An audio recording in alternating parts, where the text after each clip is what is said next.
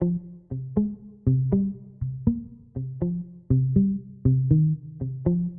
everyone. This is Anne Doherty, your host of Current, an energy podcast with Illum Advising. I am also the co founder of Illum Advising, and today we have a really special podcast for you where my fellow co founder, Sarah Konzemius, and I reflect on what it means to be 9 years old and to be celebrating what we're calling our tween anniversary of Illum. Rather than talking your ear off in this intro, we'll jump right into a conversation between Sarah and I as we reflect on what it means to be 9 as a company and how that's changed both the company that we are and the people that we are as leaders. Hope you enjoy it. Okay. All right, it's official. We're recording our 9-year podcast. Here we are. I feel jealous. Your coffee is still full and hot, and mine is empty and cold. Cold and empty. It makes you feel better. Mine is full and cold because I was so overheated from my workout that I had to ice my coffee. I couldn't bear to drink it. And I need it fast. Yeah. I need it really fast. That's one of those mornings. So I feel like I have to have hot coffee in the morning, even if it's, 103 degrees and humid. I'm like, it's not right if it's not hot. So you go in and they're like, iced? I'm like, absolutely not. Who are you, heathen? Crazy people. Morning. It's true. Right. I usually order it hot, but this is really about survival. Like survival. How fast can I drink this? Oh, excellent. Oh my gosh. Which I guess is just what it's like now to be running a company, you and I, 9 years, which is I know all about caffeine and getting it done. Can you believe it though? It makes me feel really old. We're not yet in the double digits, but we're pulling up on a decade, which is wild. Yeah, that is wild. It is super wild. And when, you had the question about like what pops into your head, and I was just exchanging some messages with my cousin, whose I think daughter is going into middle school, and it feels like she was just born. And she had that, made that comment about how the days are long and the years are fast. Yeah. And I think that's immediately what I thought of when I saw that question of like, what does it feel like? It feels like the days have been really long, but the years have gone really fast. I can't even believe it's been 9 years. It just feels like, I think because of how intense and sort of adrenaline filled maybe the first few years were, they feel really close. Yeah. Like it wasn't that long ago that we were sort of living in that level of intensity. But then I'm like, holy smokes, it's 9 years. It's a long time. I know. And I think about it too, just in terms of how much our lives have changed. So there's the company's evolution, right? Which is it's something in and of itself. It was just you and I, and then now we're 40 plus at this point about it's wild. And then, but then I was thinking about our kids and like where we were as young parents and how young our families were and all the weird twists and turns our personal lives took in 9 years that we couldn't have even imagined. EJ is about to graduate. I mean, not yet, but is close. And he's Quinn's 9 already... months out. Yeah. It's happening. Quinn's about to be 21, like a full proper adult.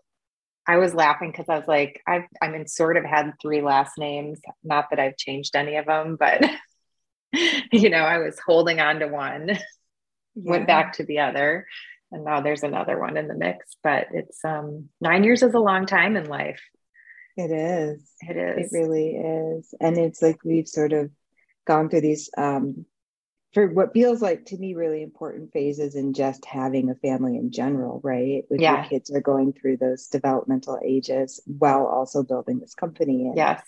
And to me, that is one of the most astounding things. We've moved a couple times. Eric's about to head off for his fellowship. Joni's in her last year of middle school. It's just incredible what 9 years does. It really is. And like for the our lives, and then for the company, how different it is and maybe what's the same, which is interesting to think about. Some days I think the only thing that's the same is you and I. But obviously, as we just talked about, we're also very different people. It's true. When I think about it, I think we launched the company with this very clear vision, right? That we always talk about, which is like bringing people to the center of these challenges. Not to say that we're only looking at the human side alone, but that that piece has to always be centered and present. And I think when we launched 9 years ago, so much of that conversation was centered around like really specific ideas around what it meant to do that kind of work, like certain types of programs, like behavioral programs, sort of the first thing people thought of, very specific ideas around the types of evaluation that we would do, the way that we looked at problems. And they were still very technology centered. And we were really working to try to insert those discussions around thinking about customers and thinking about the needs of people. And 9 years later, our country and our industries had to contend with so many new topics and new issues, particularly around social justice and around, reckoning with racial injustices. And finally, people are starting to think about the societal needs and benefits of all these investments. But it really took 7 years at least for us to get there, at least in 7 years of the evolution of our business to really get there and take it seriously. For sure. I mean, I feel like it's a weird moment because for those of us who have been doing this a while, right? Like I almost hate to, like 24 years almost now I've been in the industry, and it moved so slow in terms of sort of public reckoning around the needs. And, you were sort of the lone people out there being like climate, people were like, oh, we don't have to worry about that. And then to see, as you said, like the last 7 years have been there's been so much turmoil, but to see how fast in these last few years things have moved, where suddenly like electrification is part of everyday conversation. And not that long ago it was like, oh, that's a fringe thing, or we're not ready to talk about it. It's been a really dramatic few years, and that change is amazing. And I think you're right, the way we grounded the company has I think helped our company and our team sort of be ready for that change, because all these things, as you said, are human centered, regardless of the technology components of it. In many ways, I think we are fortunate to have been asking those questions for a long time and have been building a conversation publicly around these topics for a long time. So our clients know we care about these issues, and the industry knows that we have a voice. And that's, I think, one of the things that we can be most proud of, not just as founders, but in terms of the team and everyone who's contributing to this work. Because everyone, I think, knows, most people know, if they know us, they understand our point of view and the way that we approach things. And the parts that I think are really interesting, as you alluded to, that we do, that so many people are sort of unaware, is the way that we're really engaging with tech and engaging with issues around tech transfer and research and development activities to try to really promote these new and emerging technologies related to electrification, microgrids, electric vehicles, servicing equipment, and all these other things that I don't think people associate with the loom. But because we're in such a challenged moment in terms of understanding what the market will accept and how we transform markets, the competencies of behavior and the competencies of thinking about the market opportunity, just not in addition to, I should say, the technical feasibility, is really needed in this moment. And we're fortunate to have a team that can do both and does do both really well. I was going to say that we have some of the best people in this space for this moment right now. And of course, that's like saying I have the best kids, but I think it's true. Like we really do have have some of the best people in the industry ready to tackle these problems. And to your point, that can marry the technical piece with the human side of it. And it's been cool to watch that team come together and watch how folks have grown together and who's come in, how they've added to, I would say, the sort of collective capabilities of our team has been pretty amazing. And the fact that so many of the people have come in the last few years in a moment that was particularly hard, maybe to transition and to meld with a team when, we were all over the place and working remotely and all those fun things. But our team has been pretty incredible through all this and just gotten even stronger, which has been, I think, a gift. Yeah, I agree. And, and like you said, it's like saying you have the most amazing children, but people like, oh, we all have the right to say that, right? But one thing that I think really stands out with our team is that everyone's really invested and they care. Mm-hmm. They really care. And so no one's showing up to work just to do the work or to get the work done, but really to contribute and to do great work. And if anything, I think that has been sort of the greatest challenge to our team as well, is how much they do care. Yeah. And again, this is going to sound like one of those like bad interview questions, like, what is your greatest fault? Well, I care too much. You're like, yeah, whatever. But no, it's true. I mean, I think as we were managing through the pandemic and through these really strange times, our team never lost sight of the importance of the work and what the work is contributing to society. And I think even sometimes to our detriment, it's hard to dial back when you really understand and feel committed to making a contribution as well. And so managing, I think that, and managing people's sense of well-being amidst all of these really incredible changes societally that we've lived through in the past, 3 years. It's just been, I think, our greatest challenge as leaders, certainly. I mean, I was thinking about it, Sarah. We've spent almost a third of the company's life in a post-pandemic environment or in a pandemic environment where COVID existed and has existed. Right. And it's really wild to think about, because it seems like that arrived very late in the game for Loom, like we had already been established. But if you consider our company was pretty young when all of this hit, like 6-7 years old at that point, it's really something to ponder, like reflect on. In what ways do you think that it's changed us as a company or our perspective?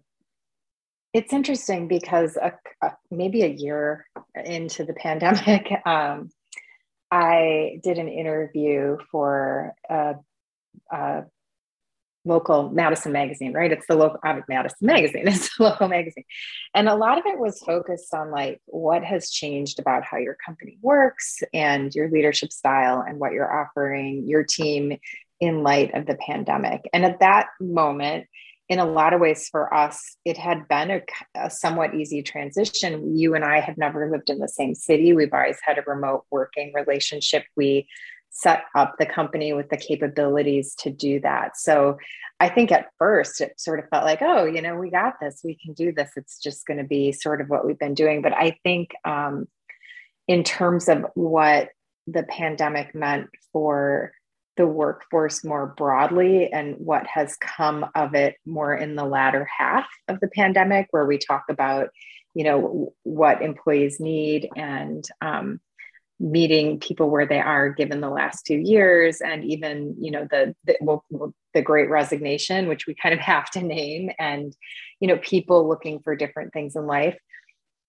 I think that it's caused a lot of companies to have to think about how to make sure they really are not just paying lip service to, but actually investing in the resources of their talent. And I still feel like we were fortunate because we came into it with that approach. We had been in work environments where we definitely felt like the needs of the talent of us was way behind the company. The company needs. And so we had really tried to work on that. But in terms of, where we are now, we still learned a lot and had to learn a lot. And I think that's been the greatest challenge for me as a leader. And I think for you as well as a leader the last few years is like, how do we balance the needs of the team and fulfillment for our staff with the needs of the company and the needs of the industry we're serving and meeting our mission? And I don't have the best answer yet. If I did, Anne, we'd have a whole nother opportunity to solve this problem for companies. But it has really caused me to think about what is the role of company and leadership in people's lives more broadly, and what is the balance? Where do we support people and where can't we support people and be okay with it, which maybe sounds a little hard, but we're in a moment where at times it feels like people expect employers to sort of be the answer to all and everything. And thinking about that as a leader, it's a lot, and it some days can be overwhelming, but it also allows us to think about where really can we provide that support and care for our team in ways that maybe we hadn't in the past, or that sort of traditional business operations hadn't in the past. So it's really changed my perspective insofar as like being even more people-centered, which I think we were. So it's almost kind of hard for me to say like even more, but like, what do we do to care for people? So like we brought in our people champion, who's just really focused on what's the experience for our team and our employees and prospective employees. And we've been thinking about the experience more as a full life cycle, from the first time they hear about us to when they're off working at another company, maybe in our industry, and what's our relationship like. And I think that's been sort of the biggest, like, broadening the view of employee experience to things outside the bounds of their actual time with us. I said a lot there.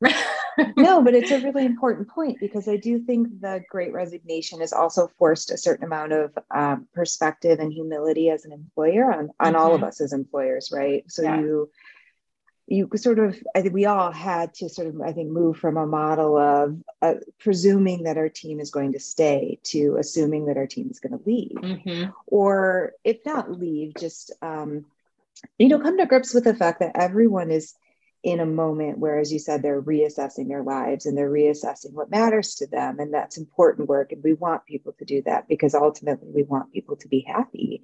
And we don't want anyone working for us, really, if they don't feel like they can be happy with us. And that's not for us as a company, although it does impact the company. It's more that we wish the best for the people who choose to work with us, right? For our colleagues.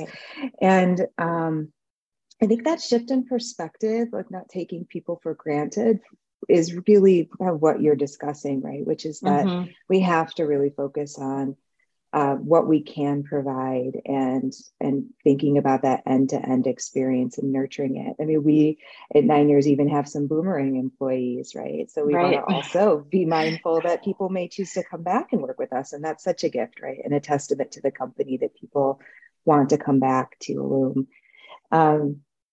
I have thought a lot about this too, in terms of, as you said, like figuring out what we can and can't do. And the like mental picture that I keep coming back to is that we're creating like a vessel or an environment in which we're trying to cultivate people's success professionally, and ideally that they feel whole in that. And there's only so much that we can do. So for example, we can't extend to someone's personal happiness or joy. They have to identify that for themselves, and that we can support them in their journey in finding that from an employment standpoint. Right. And that, again, is like a different perspective, because you and I have always wanted to really, I think, help as much as possible, right? And to really keep people with us as much as possible. And I think now I just sort of recognize that our job is to do the best we can while they're with us. And support them in all phases of their employment journey, which, like you said, might not be with us. And I know you and I both, we do all the reading. We're subscribed to all the newsletters for, like, people who are running companies. And I think of like HBR and Entrepreneur and all the articles. And with this conversation about, what's the employee-employer relationship and what do people need from work, it is all often very focused on like big companies, right? Big companies who either weren't doing those things before and now need to do those things, or can do sort of exceptional things because they have that bank behind them. And I think there is, it's a particularly challenging moment for small businesses who don't have those types of resources and who have often been more employee centric because we have to be, right? That's our resource. That's what we provide to the market, in particular in consulting. It is our team. And so I have appreciated all that learning. And I've also appreciated that our team, has been willing to share with us where they're coming from in these moments. And I think that we've had to learn through a combination of experiences and resources. And it will be interesting to see, as this goes along for the small business, how we can continue to sort of be the quiet leaders and how you should treat employees.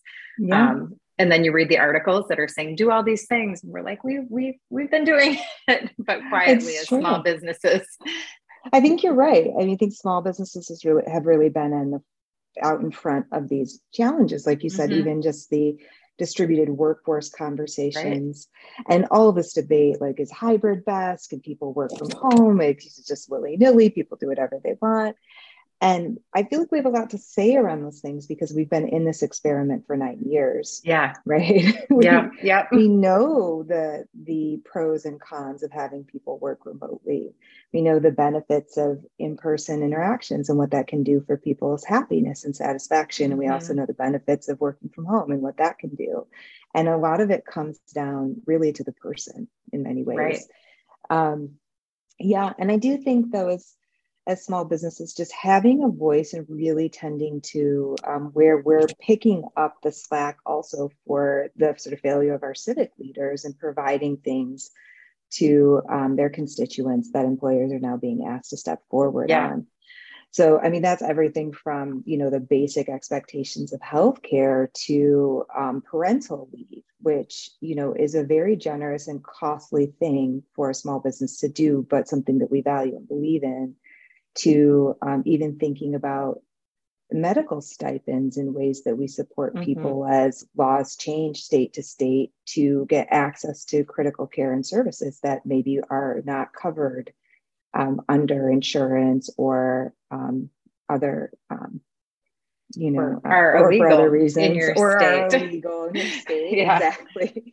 And what it means to provide consistent benefits, but also consistent care, right? To say, like, we value this enough and we care about your well-being enough that we're going to provide this benefit. And those things take time, they cost money, they take an incredible amount of consideration, legal consult, all those things. And I think that we're going to see that small businesses, again, continue to lead, as you said, on that front. When you think about oh, go ahead. I was just going to say, I read recently that one of the places where businesses are cutting back is actually in those paternal care and maternal care benefits. They're cutting back on paid leave. And it just feels like a crazy moment to say, like, hey, we're going to save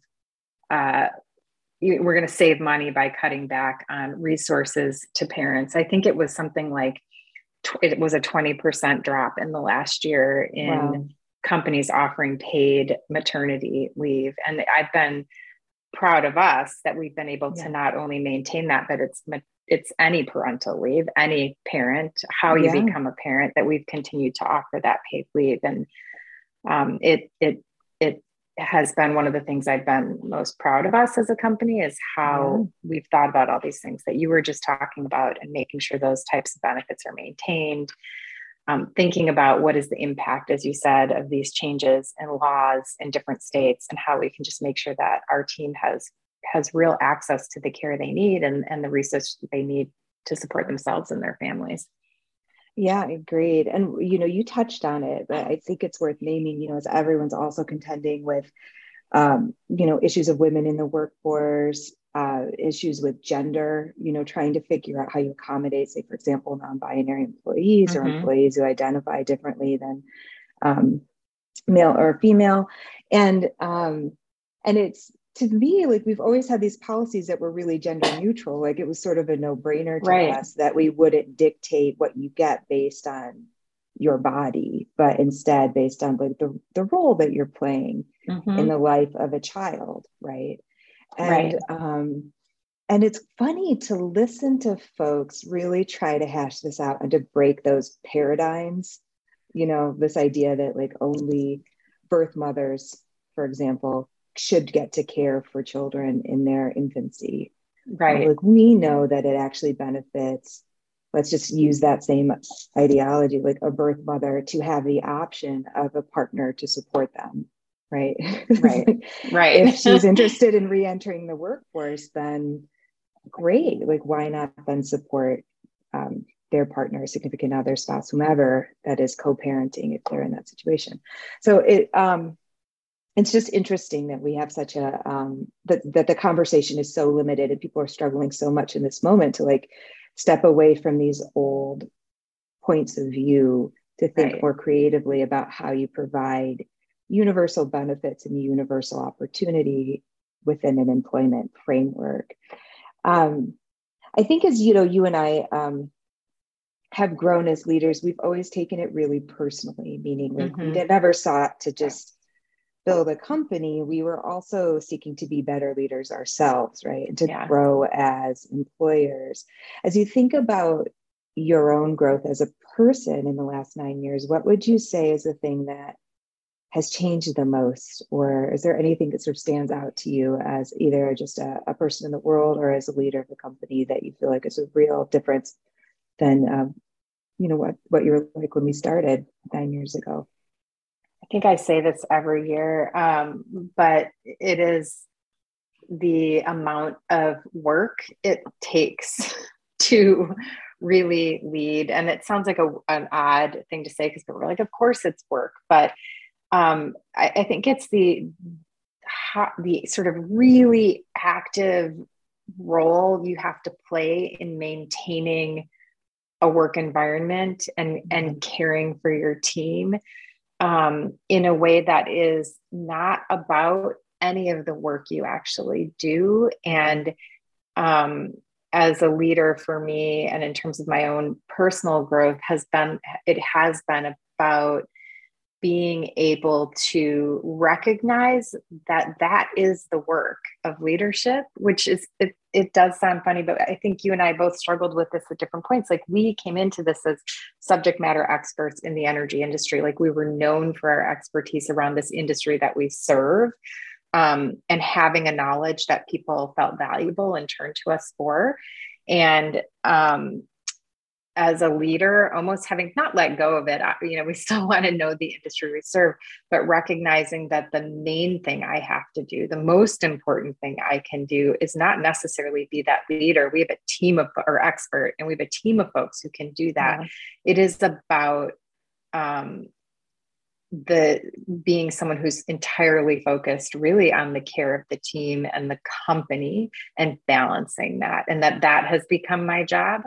I think 9 years ago, if you had said like, you're not going to be the energy expert in our company in 9 years, I'd have been like, oh, pshaw, that's what I am. I will always be. I will always be. And I am definitely not now. I am now becoming an expert in, running a company and that enterprise leadership and how to think about things, how to balance the needs of team and company.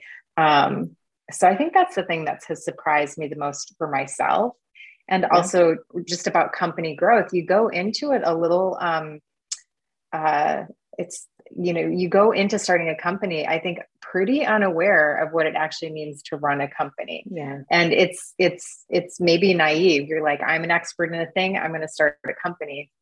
And I've talked to so many business owners about this, and that you and I have talked about it, that suddenly one day you find yourself, I'm now an expert in running a company, not really that thing. And You have to be. I think that's the thing, you have to be. And I think that's been my biggest change. And it's also been the thing that has surprised me the most, as we've grown the business and we've become a company that's about to hit double digits, that it is an entirely different skill set, and it is a constant learning process. Yeah, exactly. And what's fascinating about it, what has been interesting for me is that, when you operate as a subject matter expert, that's a very public and visible contribution, both to the industry, but also within the company. I think as we move toward really company leadership, that is a quiet role if you're doing it well, right? So you're spending so much time and energy making sure that this, again, like environment is what you want it to be, that the team is being served so that they can go out and be these like excellent subject matter experts. And instead you almost recede more, like you almost are more successful the less space you're taking up, so that people within the company have an opportunity to grow. And I think it's relatively young leaders, for me, that's been a very humbling activity as well, and has required so much soul searching and self-awareness to make sure that my ego isn't getting in the way of other people's opportunities, that I'm not grasping for that limelight to sort of fulfill that sort of public feeling, right? Or that sense of worth and relevance, and instead like giving that opportunity to other people. And it was a really interesting thing for me to recognize, at least for myself, that the more space I take up in that way, the more I'm sort of cutting off opportunity for individuals in my team, but also the company overall, because growth can't happen with just a couple experts. You need a team that really shows up and shines. And in some ways, that's been sort of the coolest thing to be able to do. And then, as you mentioned, developing this whole other area of expertise in enterprise leadership and thinking about strategy, focusing on how we want to show up for the industry, but doing that through other people rather than just ourselves. It's such a shift.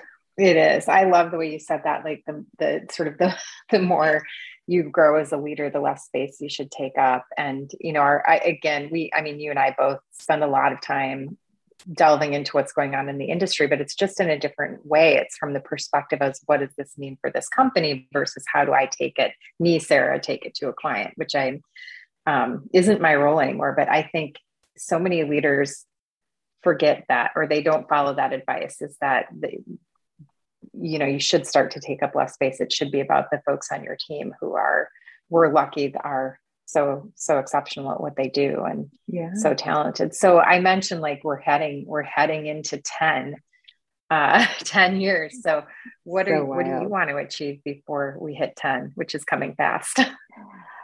We have so many exciting changes afoot that I don't know that will be public yet by the time we launch this podcast, but coming soon. I'm really excited to see some of the new leadership roles that we've established in Illume and to see where those take us. I'm really, really excited to watch people shine in those roles and to figure out personally how to best support them in developing that leadership in themselves. I am also very excited about all of our talent. As we mentioned, this is a weird time. There's been a lot of changes for everybody. And I feel like I have this unrelenting, sunny optimism about it. Like I'm that Lego figure in the Lego movie. Like everything is awesome. Everything is awesome. My cup of coffee is empty, so that's not awesome anymore. But I just feel like a real sense of opportunity and positivity, because there's just this incredible wealth of talent and excitement in our team that we've never had before.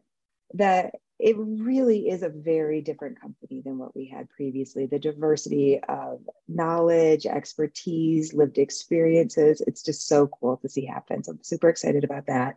And I think you'll see Illume, you listener, will see Illume show up in unexpected ways. We are, again, really leaning more into R&D and tech transfer. We're taking lead on projects that we never had before. We're really expanding our engagement in more of the policy realms and helping organizations think about really tough challenges like community engagement, equity, resilience. And so I'm just really excited to see even what our project portfolio evolves into by year 10. And these are all things I would never have fathomed when we launched. If you would have said, hey, Anne and Sarah, your company is going to look like this, I would have said, no way. Like that's too big, too ambitious. Exactly. Unlikely. Too big. Yeah. Yeah. Too big, mostly. Too big. Well, when we started it, I think we were like, 30 people would be great. And as you said at the beginning of this, we're edging up on 40. And I think, coming into the next few years, we'll be adding even more people. I think we both still have a vision of this. We're not taking this to the grand scale. We do want everyone to know everyone's name. To harken back to an old Cheers reference, but right.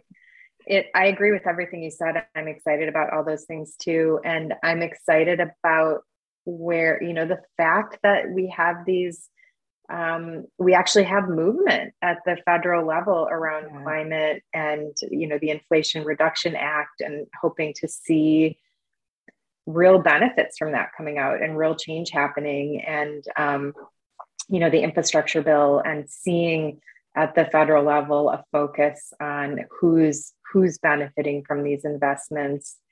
I think that is a game changer, and it's going to, we are so well suited to serve in that work.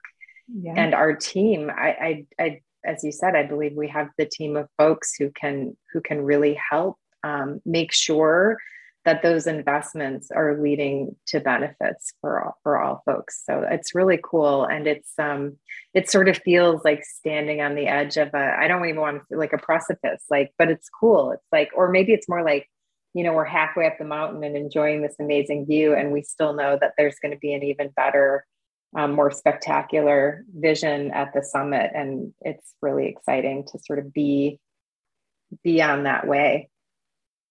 Yeah. Yeah, very cool.